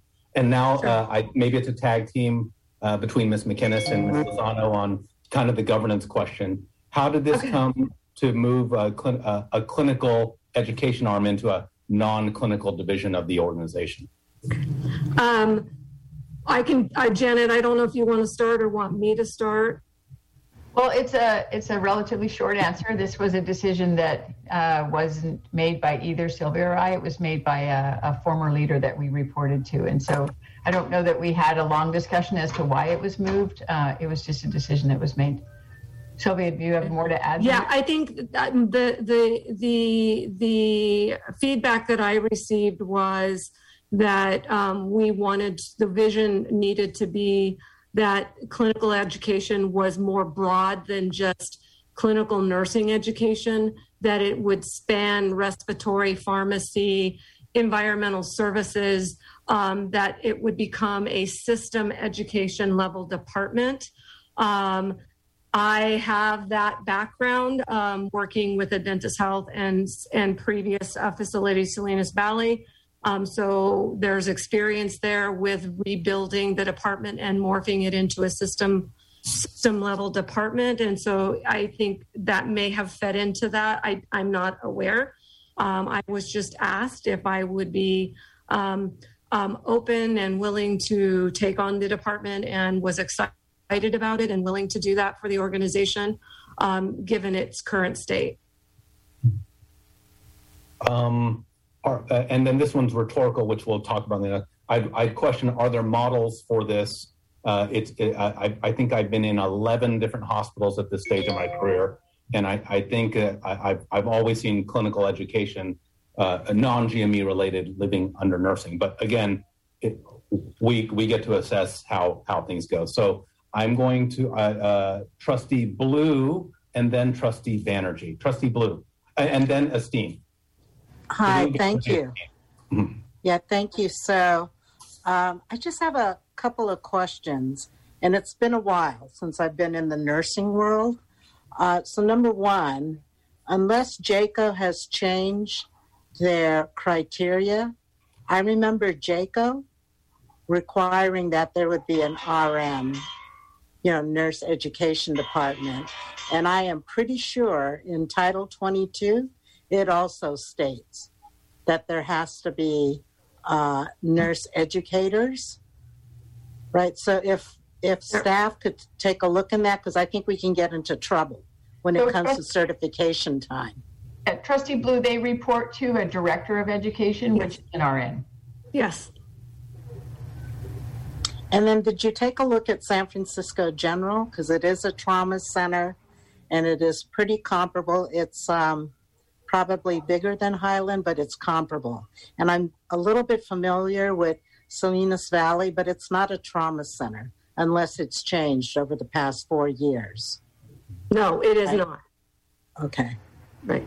No, and like I said, I am meeting with Vizient to do the organization we use for benchmarking. For that very reason, is to find like hospitals that we can ensure that we can benchmark against and ensure that we have the appropriate budget, FTEs, and et cetera.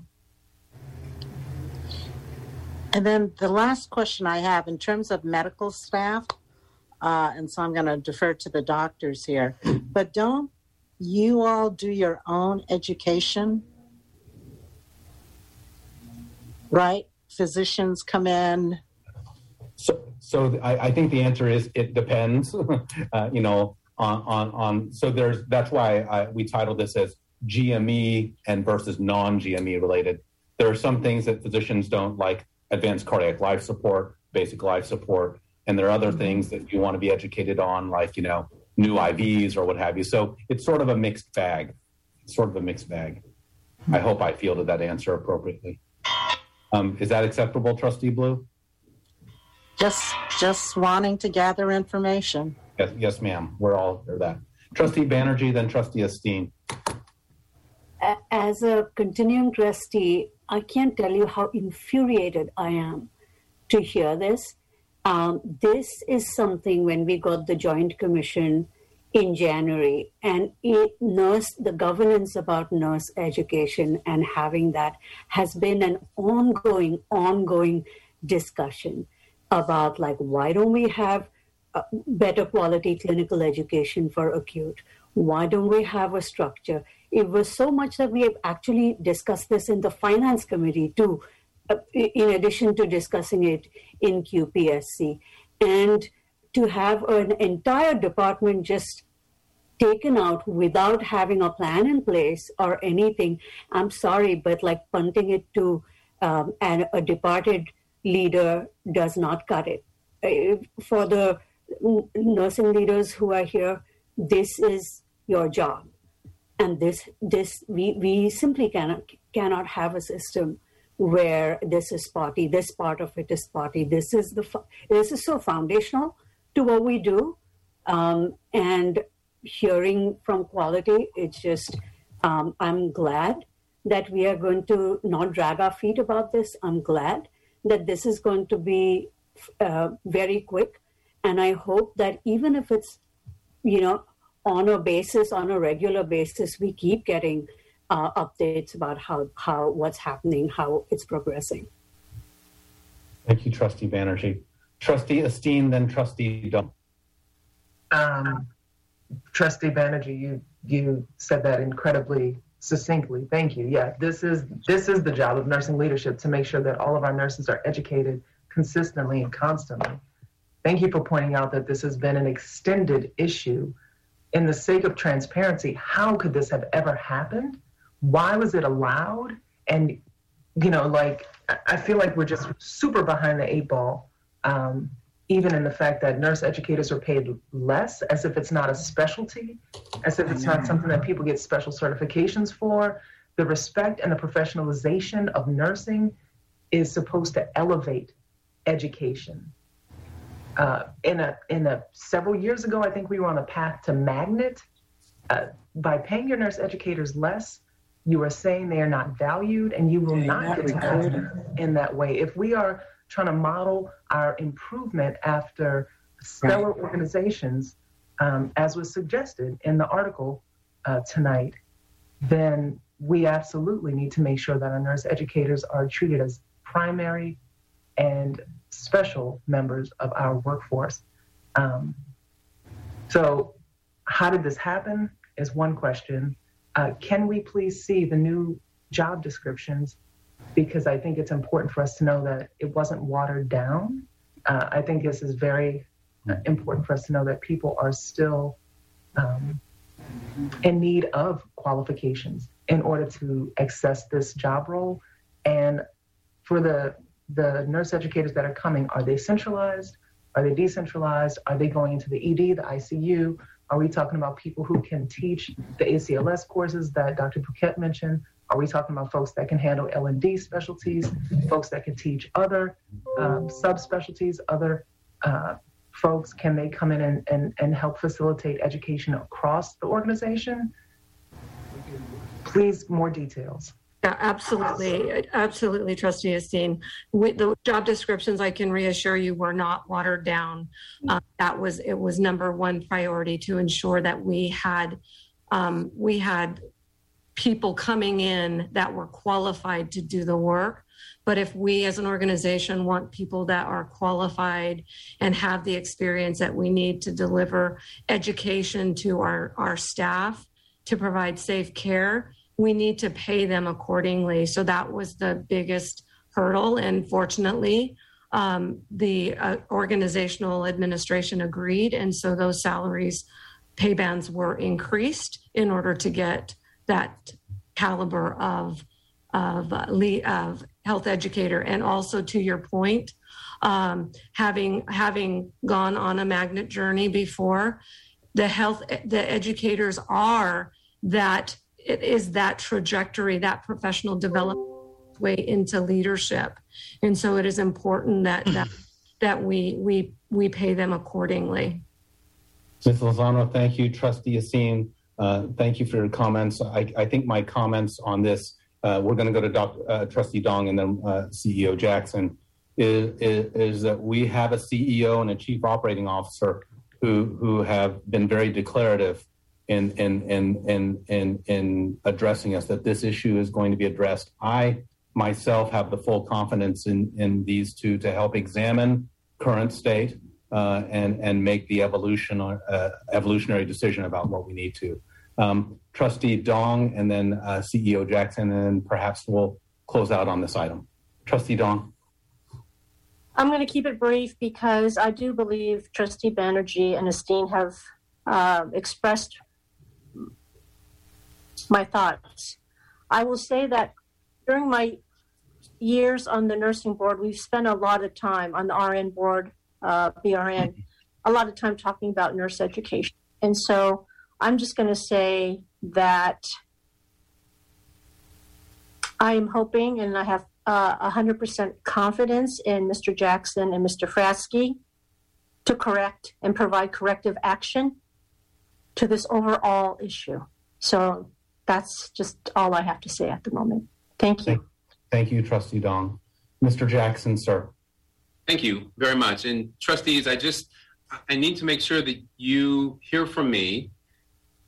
There is nothing more important that's on my plate. And that's big, because you all know the challenges that we have. This is critical.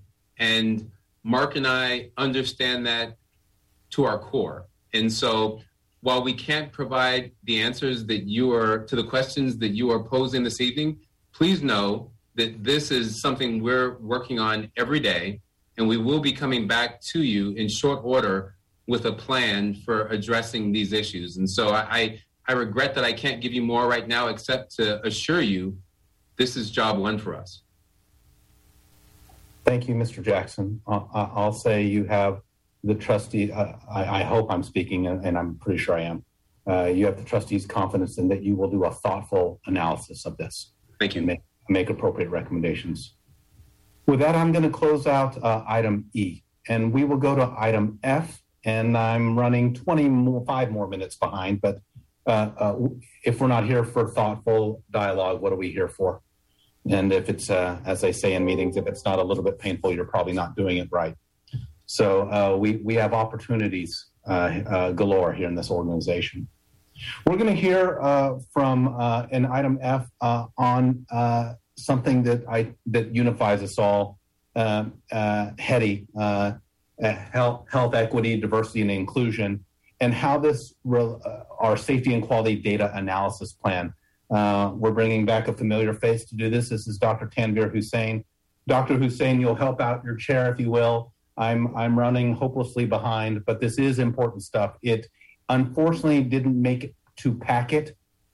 So if you will please get this to the Madam Clerk of the Board, so then we can then distribute post, and then of course we'll put this in our NASDAQ website. The floor is yours, Dr. Hussain.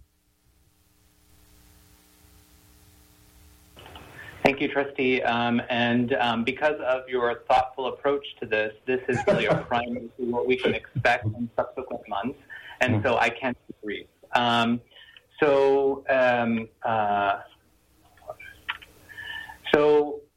this was so well planned because I don't even need to talk about this slide about STEEP because you've already read about it in your chair's packet. And we've sort of talked about this as well in my prior presentation, the True North metrics, that as we formulate the True North metrics, one of the things that Trustee Bouquet really helped us formalize is an analytic framework for looking at quality metrics. And in 1999, to err as human demonstrated the capacity for people who are committed to helping patients can still themselves whether unintentionally cause harm. That was followed in 2001 by the introduction of the STEEP framework. That STEEP framework is one of the components of that STEEP framework is equitable. And so at the beginning of this fiscal year, we began the conversation of how can we introduce a lens of equity into our True North metric dashboard. It was well timed because at the same time that the HEDI task force was coming to light. And so there are much more eloquent speakers and thoughtful people around the concept of equity. So again, I know my limitations, and so I wouldn't want to suggest that I am that expert, but in terms of how we can look at equity from a data analysis perspective, I'll ask us to look again at the definition of equitable, which is providing care. For me, providing care is an outcome that does not vary based on personal characteristics such as gender, ethnicity, language, and socioeconomic status. So from a quality and analytics perspective, we're looking at subpopulations and asking, do outcomes vary based on the subpopulation? So this is a graphic that tries to demonstrate what equity is. So here we have people or individuals of different form and capability. And to achieve equity, we want that despite an individual's form or history or constitution, that they're able to all move forward and right. That's the outcome. So if I can move forward with this thought, we look at the outcome, which is we want everyone to have a good outcome regardless of their subpopulation. So we have outcomes. We've thought about those outcomes when we approved our True North metrics. And so what we need to think about when we're creating a data analysis plan is where do we have reliable access to subpopulation data, subpopulations that resonate with us and have meaning because of our history. So to then allow us to do analysis, we have some statistical considerations. We need to have outcomes data and subpopulation data, which are of a sufficient sample size that we can actually conduct statistical tests to determine whether or not their outcomes are disparate between populations. So that means we need to have a sufficient sample size of outcomes, sufficient sample size of populations, and then we want that data of outcomes and subpopulations to be linked at the individual level so we can do the appropriate analysis. Now, additionally, when we do this analysis to look at do outcomes vary by subpopulation, we don't want to be left in the dark if we see a difference as to why there is a difference. So when we're considering our analysis, we're also looking at where do we have data that we can then understand or provide explanations for why there may be that disparity if we do see it. And finally, we would be able to give a more robust story if we have longitudinal data, so data that we can look at for over several years to understand the trajectory of equity or disparity. So when we look at these statistical considerations, the availability of subpopulations, and the outcomes we have, the quality team has identified two readily available opportunities. One is around the hospital-acquired harm index. So these are patient harms that are standardized in definition that we have to report to CMS that also contribute to CMS STARS and Leapfrog.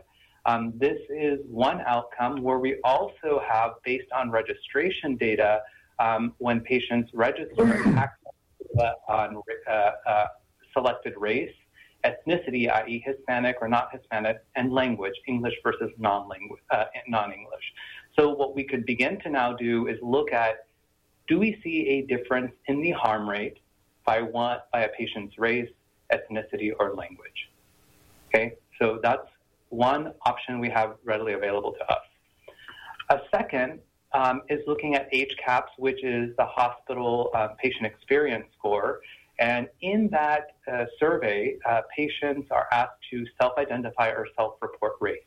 So this is another opportunity we have to look at, do outcomes at Alameda Health System vary by these subpopulations? So I'm going to move forward here. So our plan is currently in this quarter, hopefully by the next QPSC, is to provide an analysis of harms by race, ethnicity, and language. Our proposal is that we socialize and review this information, this analysis with our internal leadership at the Quality Safety Committee before presenting it to you at the Quality and Professional Services Committee to see in fiscal 19 and 20, did we have disparities and by race, ethnicity, and language, and what was that trajectory? It is also our commitment to work with Press Ganey to look at our HCAHPS data and also look at whether or not the experiences of our patients vary by race. Finally, we talked a little bit about our culture of safety data. We anticipate hopefully that data will be available in preliminarily in May, but one proposal is this year's culture of safety data also introduce self-reported demographic data, specifically race and gender. So to stratify that culture of safety data by race and gender. So one thing we'll keep at the back of our mind is that as the HEDI task force moves forward in its efforts to standardize the definition of race and ethnicity and how we capture it in our system, we will be able to incorporate that into our analysis. So that's actually the end of my presentation, and I'm open for questions. Dr. Hussain, thank you. That you kept it very brief, and what I'll say is that this is what is required of us to fulfill our mission here, right? And it is the third E of, or maybe the first E of STEEP. So I know you, Dr. J, the whole team has been talking about how we're going to accomplish this. So I, for one, am very appreciative of this next step in the evolution because we've not historically had this kind of stuff. So congratulations on that, and let's keep moving this forward. How would you see this as tough to make this a single item on a TNM dashboard, right? When you're doing it by race, Is there a composite measure? How would we do that for a single item, or just say that's impossible? Help me out on that. I'd have to think a little more about that because, you know me, I like to do things in a way that's standard and benchmarkable so that we don't sort of create our own definitions.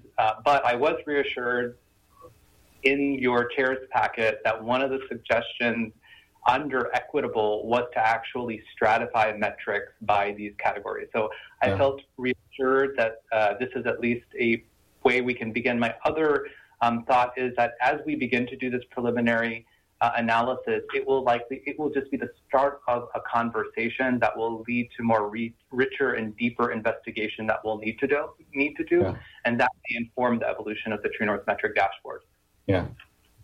Does the harm, and I see Trustee Dong has a hand. So harms analysis by real race, ethnicity, language, gender identity. How do we do this part? How do we put that into the equation? And again, this is maybe rhetorical, but essential stuff. Initial thoughts, Dr. Hussain? Very good. Let me look. I don't know if Annette may be able to answer this question. We need to just look at the line level data to see if gender is available. But if it is, which I think it should be, then we can include that into our analysis. Sorry, I might have communicated something that's not possible, Annette. It is absolutely possible. We can add gender in. Excellent. And we should, and we shall. Okay.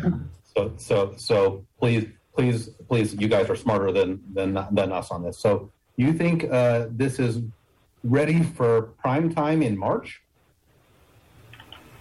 Wow. Yes. Well, what I will say is, it's always, as a former, trained researcher, as long as the conversation is too important to delay, but that needs to be balanced with making sure that we provide valid information so that we don't draw the wrong conclusions. So what the commitment you will get from my team is that we will speak with integrity about all the limitations and where we have the opportunity to dive deep. So I think as long as there's an understanding that we will learn together, we will try to find the signals of truth, then I think we should move forward. Okay, of course. Trustee Dong, and then I can't not have Trustee Banerjee not speak on heady issues because she's so passionate, a passionate leader for us. Trustee Dong? Did you have a comment, Trustee Dong? Chair Paquette, I lowered my hand. I forgot. I just lowered it. So, yeah, I like seeing hands up. It's okay. Just like saying hi. Trustee Banerjee. Yeah.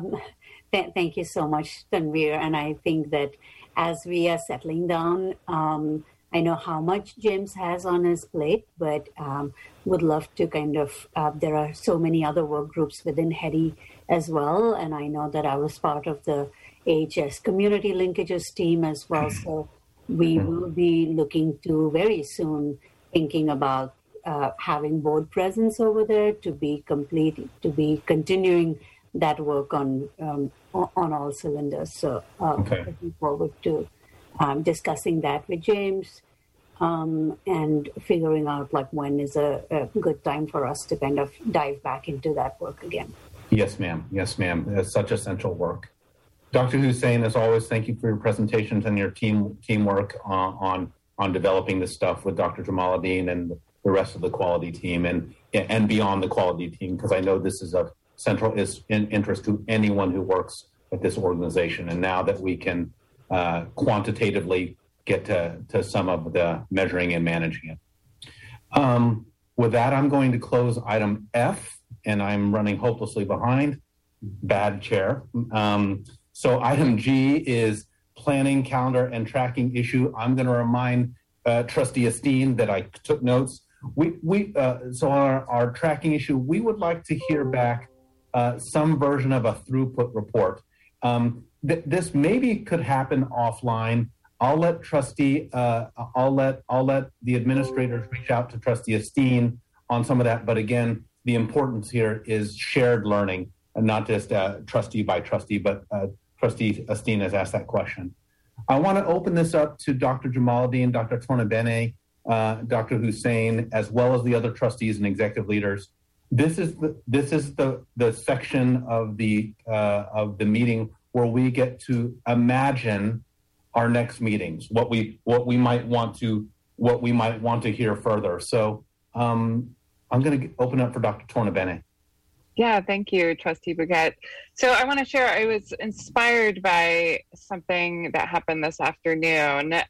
So I was able to hear a presentation by some of our OB-GYN leaders, and they presented an A3 that they put together where they're looking to increase the number of patients that are coming in from our partners with CHCN to deliver here at Highland. It was beautiful A3. And that is an example of, I think, the improvement work that proliferates across AHS and perhaps could use a venue for highlighting.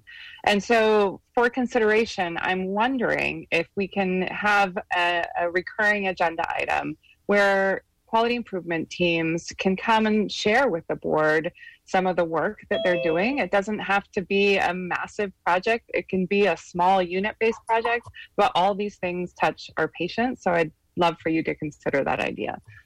Well played, Dr. Tornabene. Dr. Jamaluddin, Dr. Tornabene, and Dr. Hussain and I had a nice discussion on this this morning.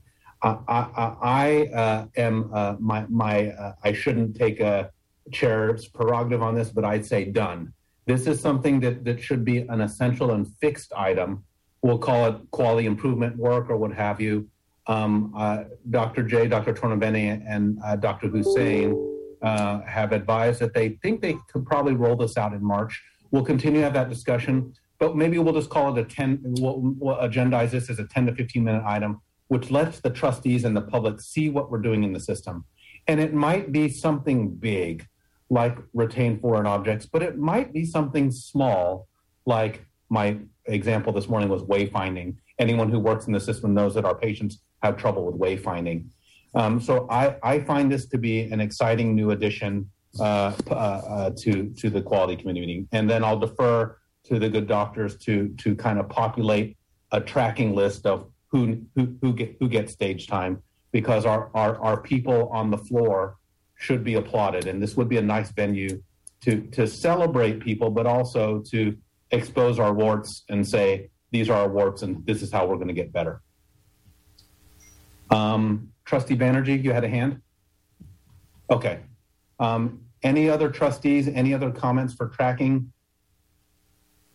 Trustee Esteen. Bless you.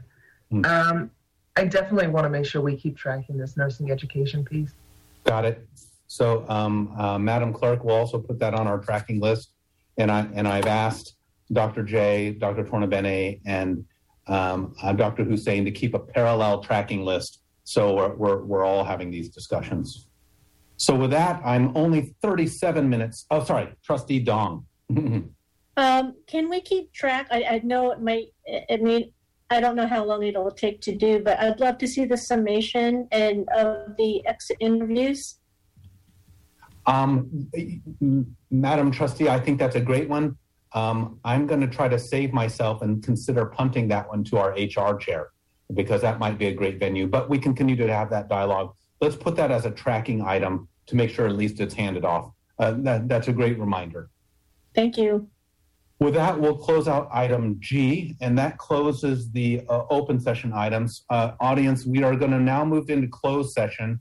I'm estimating, trustees, closed session to be on the order of 20 to 25 minutes. For the audience, we do come back out, and General Counsel will report on what happened in closed session. There are no current action items. You're welcome to hang out if you want, but we're estimating we'll be in there 25 to 30 minutes. And then we'll come out and just report out and close the meeting. So I hope everyone has a good evening if you're leaving. And trustees, let's go into closed session.